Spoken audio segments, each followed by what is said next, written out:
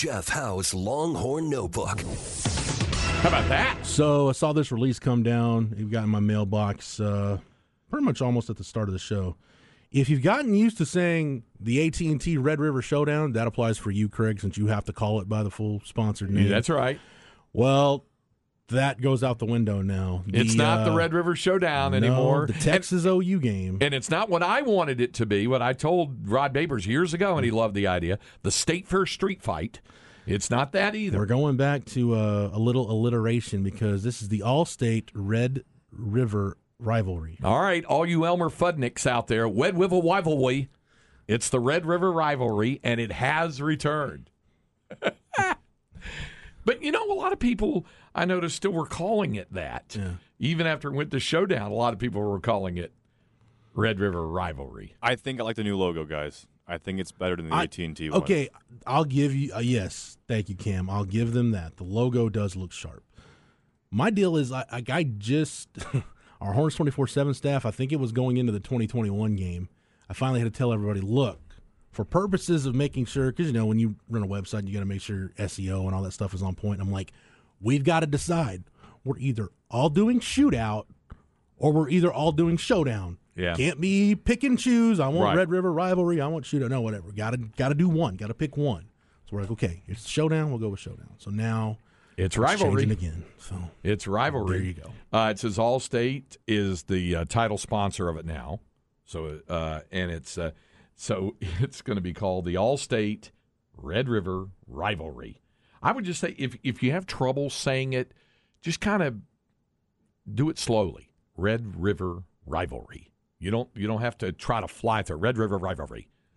I mean, that's a tongue twister. Say that fast 10 times. Say it fast 5 times. Red River Rivalry. You know, you're gonna struggle with it if it does that. I've always been a fan and a student of elocutionary skill.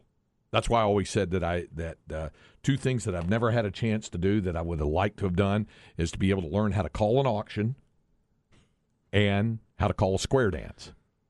Square dance thing is random, but the auction, yeah, I can see how you'd want to do that. Because both require elocutionary skill. You got to go to like auctioneers, like an auctioneer college. You do, to you be know. able to And do I've that. had people say, "Oh, I could teach how to do it. I could teach how to do it," and they probably could, but you know. My wife had one of her students years ago who that's one of the things he did. I think the family owned an auction company. He had to legit go to auctioneers college to learn how to speak that fast and how to run an auction. Absolutely.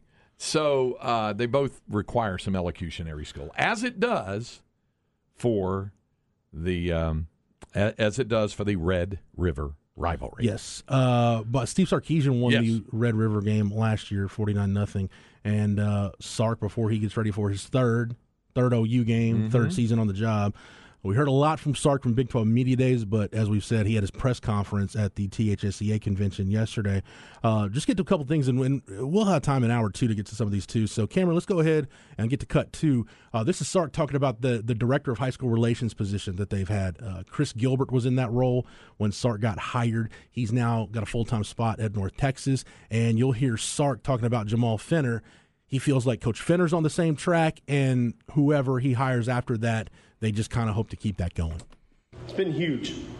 You know, I'm about opportunity, and the fact that Chris Gilbert was able to come on board and get a full-time position job at North Texas, and then you hire Jamal Fenner, who probably in a year or two will be in the same boat, and then that creates that opportunity for the next guy. That, you know, we're about promoting success for people, and I think along the way our players forge great relationships with those guys. The high school coaches in the state of Texas know that, hey, we're hiring good people, and if they want to come around, they want to be around the program, come to practice, sit in meetings, whatever that looks like, they've got a great conduit to make that happen. You know, but ultimately, like, that connection and then the growth out of the position is, I think, why those guys took these jobs. And, you know, if I can be a springboard for them, that's a huge, you know, deal for us. And the fact that, man, if we can keep bringing people in, great people, good people, people that are respected in the high school ranks, that then they can go on and do more. Well, that's good for them. That's good for us. That's good for our players, because ultimately everybody wins. I think that goes for staff positions as a whole, because you look at Sark's coaching staff, the 10 full-time assistants, really, other than Andre Coleman, retaining him, Sark's made some really good calls. I mean, he's had 2 guys leave on their own volition.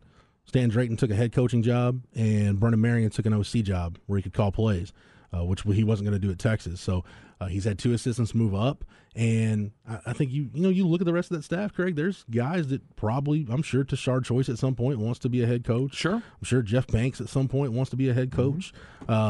And then you've got some guys like Bo Davis is kind of a lifer assistant. So it's an interesting mix on the on-field staff. But I think people get hung up on the player personnel jobs, the behind-the-scenes jobs of when somebody does move on or gets a promotion. It's like, oh, you need to pay that person more. We got to keep them. Well, those jobs aren't meant for you to stay in that job for 10 to 15 years. They have a shelf life. Yeah, you're there, 3 to 5, and then you're on to whatever's next. So Rick Barnes used to say, and he goes, this isn't 100% every single case, but it's the vast majority of cases. I don't want to hire an assistant.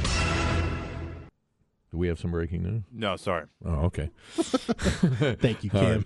That was the board completely glitching. Okay. Rick Barnes said, this is not true in every single case, but for the majority of guys, I don't want to hire an assistant coach who doesn't want to be a head coach someday. Yeah. I don't want to hire a guy who's content just to be a lifer. He said, now it's not true in every case. And you think about Bill Guthridge was an assistant to Dean Smith, I think 31 years or whatever, and then he became the head coach when Dean Smith retired. Actually got Carolina to a Final Four, but it just never really ultimately clicked. The other night when Glenn West was inducted into the Hall of Honor, he was the son of Ken West, who was a long-time assistant, and he said, my dad never really wanted to be a head coach, and the reason why, he was a long-time assistant at Brownwood under the immortal and legendary Gordon Wood. And they had the thing. Morris Southall, the longtime offensive coordinator, he was a lot of the glue back behind it.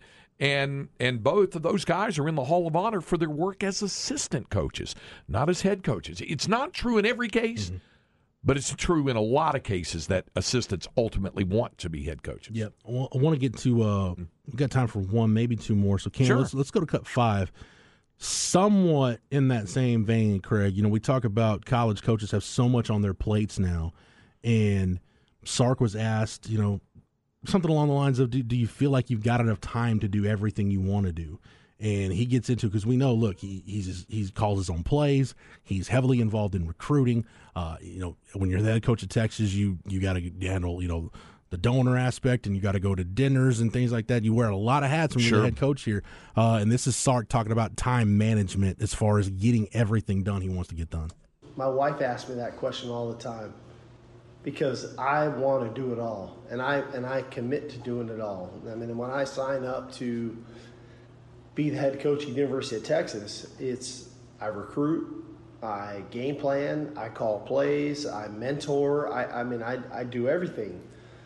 And so, if I wanted an easier way out, I'd go to the NFL because they don't have to recruit. It's a little different. It's a little easier. So the reality of it is I love what I get to do, and I get to be impactful on young men's lives and families' lives. And so I enjoy it and I embrace it. And then, Cam, one more cut here. We'll go to cut 7. Sark was asked various questions about the THSCA, about high school football in the state of Texas, but I just thought this one was probably his best answer on all of it.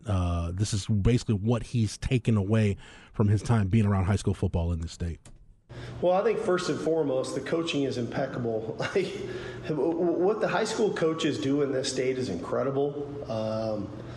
I think when we get them, they're so much more well-versed to accommodate to what we do and what we ask of the players. The competition is incredible. I will say that. Like, I think about what's going on in the state championship games at the end of the year and what these guys do to get their teams ready to play in those games. But then, for me, I go out in January and I kind of bebop around, and I'm getting in weight training sessions and different things. I'm watching guys work. It's across the board. It's not just the teams that are playing for state championships.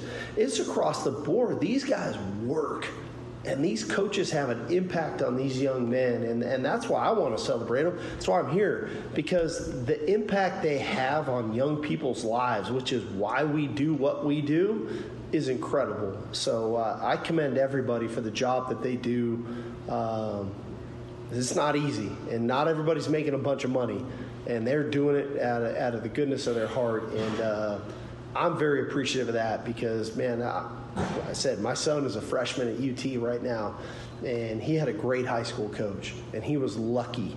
And not all of them get that. But when you get a good high school coach, they start kind of laying that foundation for what it's supposed to look like in your future outside of football. And that's why we do what we do.